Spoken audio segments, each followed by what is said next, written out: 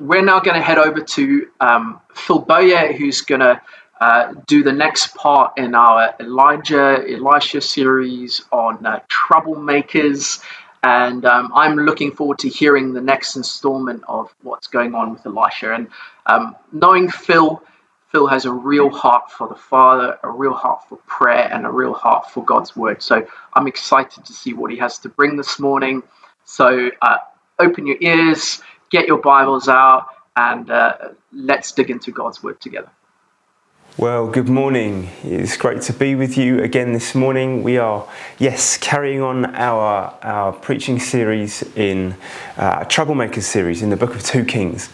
And today we get to, we're following Elisha and the stories and the events that surround him and his prophetic ministry to the people of Israel.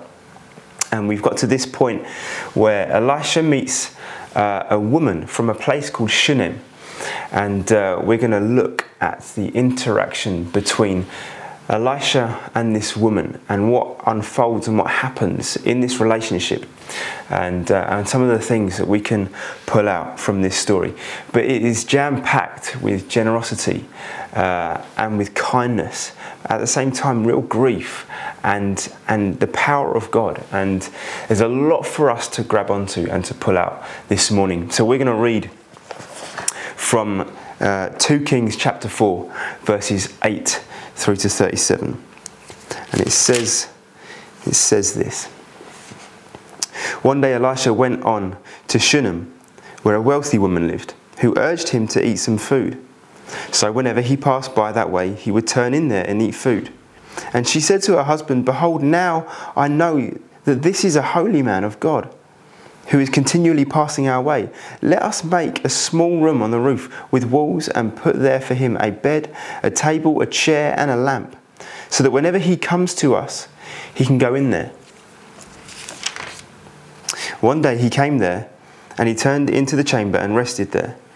And he said to Gehazi his servant, "Call this Shunammite." When he had called her, she stood before him. And he said to him, "Say to her now, see, you have taken all this trouble for us. What is to be done for you? Would you have a word spoken on your behalf to the king or to the commander of the army?" She answered, "I dwell among my own people." And he said, "What then is to be done for her?" Gehazi answered, "Well, she has no son, and her husband is old." He said, "Call her." And when he had called her, she stood in the doorway. And he said, "At this season, about this time next year, you shall embrace a son." And she said, "No, my lord, O man of God, do not lie to your servant." But the woman conceived, and she bore a son about that time the following spring, as Elisha had said to her. When the child had grown, he went out one day to his father among the reapers. And he said to his father, "Oh, my head, my head." His father said to his servant, "Carry him to his mother." And when he had lifted him and brought him to his mother, the child sat on her lap till noon, and then he died. And she went up and laid him on the bed of the man of God and shut the door behind him and went out. Then she called to her husband and said, "Send me one of our servants and one of the donkeys, that I may go quickly to the man of God and come back again." And he said, "Why will you go to him today? It is neither new moon nor Sabbath." She said, "All is well." Then she saddled the donkey and said to her servant, "Urge the animal on. Do not slacken the pace for me unless I tell you." So she set out and came to the man of God at Mount Carmel. When the man of God saw her coming, he said to Gehazi his servant, "Look, there is the Shunammite. Run at once to meet her and say to her, 'Is all well with you? Is all well with your husband? Is all well with the child?'" And she answered, "All is well." And when she came to the mountain to the man of God, she caught hold of his feet. And Gehazi came to push her away. But the man of God said, "Leave her alone, for she is in bitter distress, and the Lord has hidden it from me and has not told me." Then she said, Did I ask my Lord for a son? Did I not say, 'Do not deceive me'?" And he said to Gehazi, "Tie up your garment and take my staff in your hand and go. If you meet anyone, do not greet him. And if anyone greets you, do not reply. And lay my staff on the face of the child." Then the mother of the child said, "As the Lord lives, and as you yourself live, I will not leave you." So he arose and followed her. Gehazi went on ahead and laid the staff on the face of the child, but there was no sound or sign of life. Therefore he returned to meet him and told him, the child has not awakened. When Elisha came to the house, he saw the child lying dead on his bed. So he went in and shut the door behind the two of them and prayed to the Lord. Then he went up and lay on the child, putting his mouth on his mouth, his eyes on his eyes, and his hands on his hands. And as he stretched himself upon him, the flesh of the child became warm. Then he got up again and walked once back and forth in the house and went up and stretched himself upon the child. The child sneezed 7 times, and the child opened his eyes. Then he summoned Gehazi and said, call this Shunammite. So he called her. And when she came to him, he said, pick up your son. She came and fell at his feet, bowing to the ground. Then she picked up her son and went out. What a story. What a story. It's packed full of emotion, of real life circumstances, of generosity, and the power of God remarkably displayed towards the end of the chapter.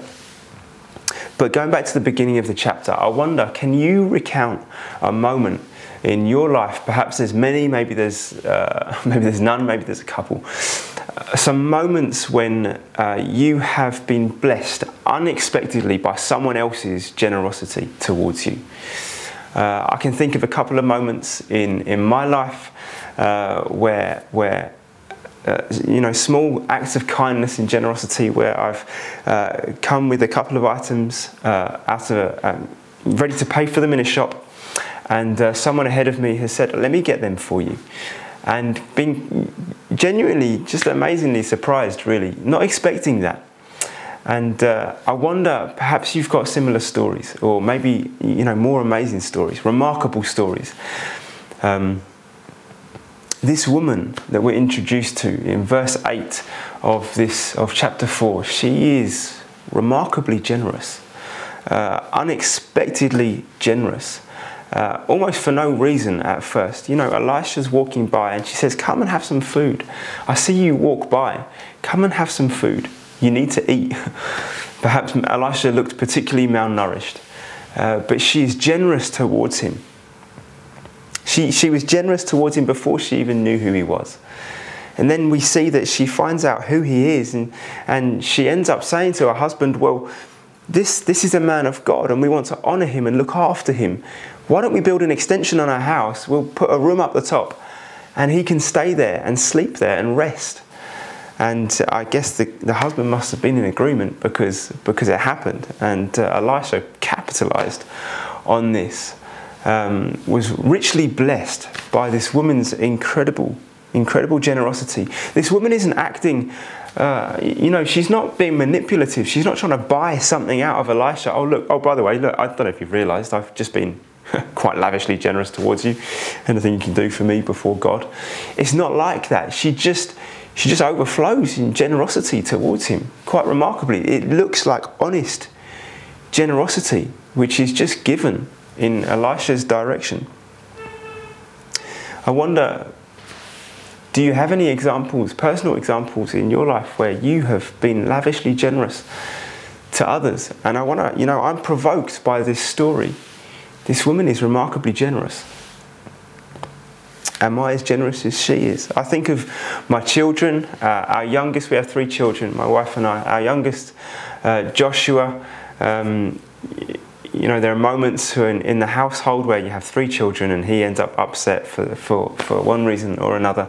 Or perhaps he's not upset, but he's just in need of something. And one of my children, one of the other 2, will spot this need and will go out of their way, unprompted, not asked, out of their way to either fix the situation, to cheer Joshua up, or just to bless him.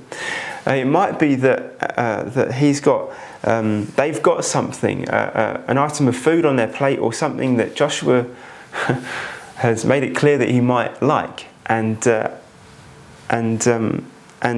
amazingly and beautifully, Phoebe or Zach, one of the other 2 of our children, will just unprompted, we haven't asked them, they've seen what Joshua would like, they've seen that he is in need or in want, and they say, let me bless you with this. And you see this wonderful interaction where Joshua is blessed because of their generosity towards him. And that is only small in the grand scheme of things, or perhaps it's massive. I don't know how you are with giving away food or being generous in general, but it's a wonderful example of generosity.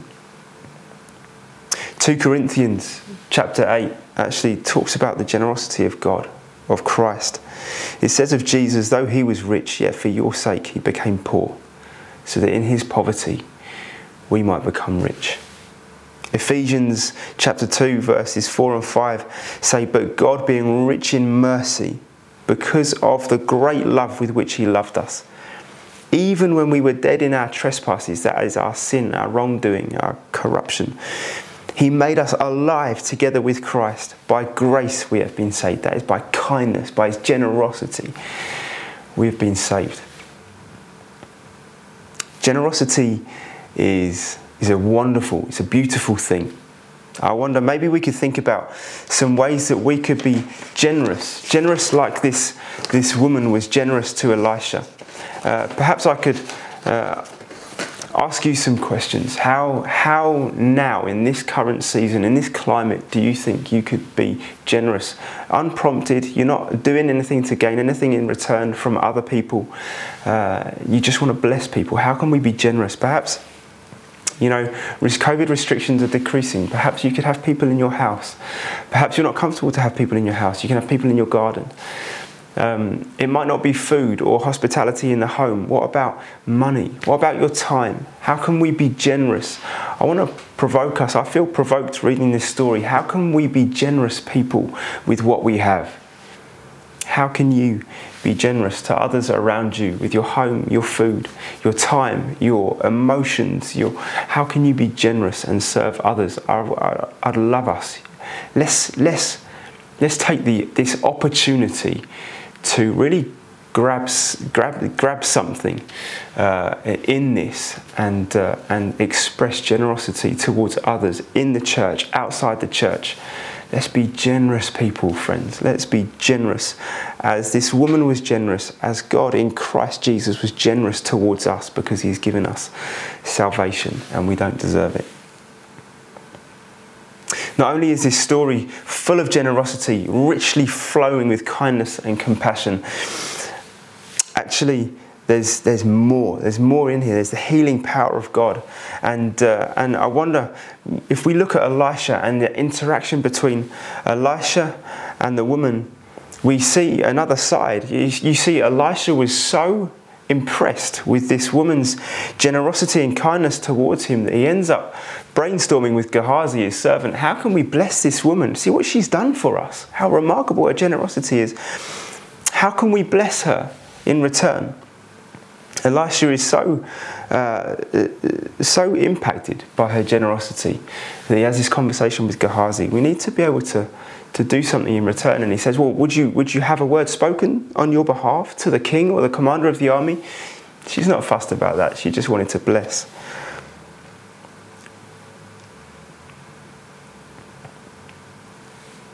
This shows the love of God.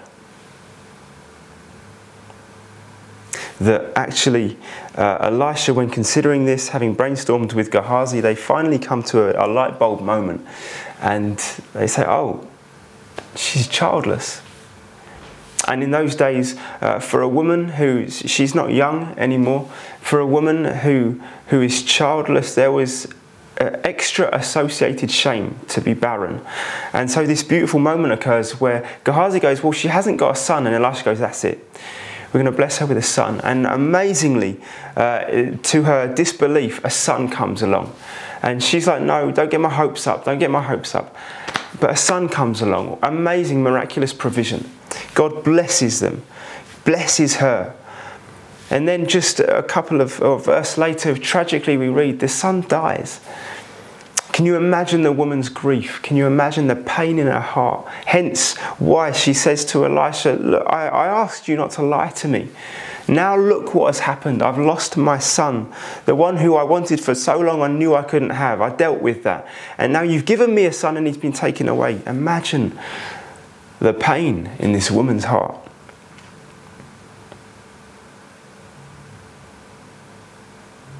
And the woman, she takes her son in that moment where her son dies, she takes her son and she carries him upstairs and she puts him on Elisha's bed. And we need not to miss this, because this is faith. You know, we walk through difficult times, many of us. And this woman, in even her deepest, darkest valley moments, in real difficulty, she puts her boy on the man of God's bed. She takes her boy upstairs and she puts him on his bed. She demonstrates a trusting and a leaning on God, a dependence on Him. I'm gonna give him to you, Lord, and you do what you want. I'm gonna trust you with this situation, and I'm gonna be filled with faith and honour the Lord, and I'm gonna trust you with this situation. Friends, there's a real reminder for us amidst everything that's gone on, amidst difficulties and despair, for us to hold on to Him and to be filled with a trust, a deep trust in the Lord, and a faith in Him. That doesn't mean everything always goes the way we want it to, but to trust. Lord, I'm going to trust you with this. Let's do that. And Elisha, he comes and he closes the door behind him and he prays. And then we see this amazing this amazing act of faith and healing occur as Elisha goes over to the boy who's laid on his bed, and he lies on the child, his mouth to his mouth, his eyes to his eyes, and his hands on his hands. And there's this enacting of the life of God that is in Elisha, the power and the anointing of God that is in Elisha as a prophet, that is this enacting of life to go from him, from one body into another. And the flesh becomes warm, and he goes away again, and he comes back and he does the same thing. Life imparting power of God come into this child, and the child awakens remarkably. The child awakens and sneezes and breathes and opens his eyes. And Elisha says to Gehazi, "Call the woman." And he says, "Take your son." What a wonderful, what a beautiful moment. Friends, this morning we come to one who is greater than Elisha, one who is filled with all authority. All authority was given to him by the Father. His name is Jesus. He is greater. He is the greatest that has ever been. He is the greatest that ever was. And this morning, amazingly, we have the privilege of drawing close to him. And so maybe you'd just like to invite him. Let's invite him now into our midst. Allow him to speak. Allow him to stir our hearts. This morning we come to one who is greater, much, much, much greater. Revelation, the book of Revelation, the last book in the New Testament, talks about Jesus as his face shining like the sun in full strength. It talks about his voice being like the roar of many waters. That his hair was white like wool. He's got eyes of fire. We have an awesome picture of the risen Lord Jesus who is in heaven. And this morning we come to him, and he comes. He welcomes us. He welcomes us with arms wide open. And he is the one. He is the true life giver. He is the one that gives life in all its fullness. He is the one that truly raises the dead. He did that while he was on earth. And he does that, friends, spiritually speaking, with you and me. We just have to invite him. Perhaps, friends, having looked at this story, perhaps you feel like the boy in a way. Perhaps there's sin in your life that has corroded parts of your life, and you're aware of that. Perhaps you know that there's stuff that's sneaking in. Perhaps actually it's not subtle, and that there are things that really perhaps have got out of control, or you know that it needs dealing with. Maybe you know Jesus and you've just backslidden. You've just come off the boil. You're not on fire for Jesus anymore. He brings life. He can reinvigorate you, give you joy in your heart and peace in your heart, and reveal more of himself to you. Maybe this morning you've been listening to this, you've been with us this morning, you're not a Christian. You don't know Jesus, but you've heard about Jesus this morning. We've sung to him. We've read about this story, and you've heard that Jesus is greater, and you're living with guilt, and you'd love to live with forgiveness and freedom. You're living with pain, and you're living with hurt and death, and you feel that, and you know that. Maybe it's not quite to that extent, but there is one. There is one, the Lord Jesus, who offers life in all its fullness. The Bible says that in him there is life. It says he is the way, the truth, and the life. That's what this tells us. I want to encourage you this morning, wherever you are, in whatever category you fit in. Maybe you're a Christian and you've fallen cold, fallen away. Maybe you're a Christian, you're aware of sin in your life. Maybe you're not a Christian, but you realise actually you need to come to the Lord. You need to come to Jesus. And friends, let me reassure you, I've said it already, he has arms wide open towards us, and he welcomes us this morning. All we have to do is come. And so I'm going to pray, and why don't we respond by worshipping? But I'm going to pray, and Lord, I ask, Lord, that you would come. Lord, come now. Lord, we want to receive what you've got for us. Lord, where we've been stingy and not generous, Father, I pray that you make us big-hearted. Lord, I pray that you provoke us. How can we be generous to those around us? Lord, I pray, as you were generous to us, lavishly generous to us, Lord, I pray, where there's death, where stuff has kind of snuck its way into our hearts, or more obviously kind of ploughed its way in, Lord, where sin is alive in our hearts, Father, I pray that you would help us come to your Son Jesus. Lord, I pray that you'd help us come close to you. And Lord, we come this morning and we thank you that you receive us. We don't have to come in a particular way. We don't have to come looking good. We can come looking bad. Thank you, Lord. And so, Lord Jesus, we come. We come to you this morning. And we ask, would you minister into our hearts, Lord? We want to draw close to you and know your wonderful, welcoming, open arms towards us. Thank you, Lord Jesus. Yeah, Father, we just thank you, Lord, for the way you have been speaking to us this morning about breathing life into us, Jesus, as we just heard Phil sharing in his message again, Father. We just ask, Lord, for this morning that your Spirit will be breathed afresh into every one of us, Lord, Father, that will go away completely changed, completely topped up, Father, that we will be sustained through the week ahead, Father, and we just thank you, Lord, that you have come and you have met with us today, Jesus, and what a privilege it has been, Father, to meet with you. Thank you, Lord. Back again next Sunday, 10:15, same time. Do plug into our newsletter. If you haven't already, you can do so in Life News. There's some amazing testimonies, stories, book reviews, all sorts of things that happen in that email that goes out. So do encourage you just to sign up for that. Brilliant. Well, thank you so much for joining us today. It has been great to worship with you this morning, and we'll be back again 10:15 next week. See you guys soon. Bye-bye.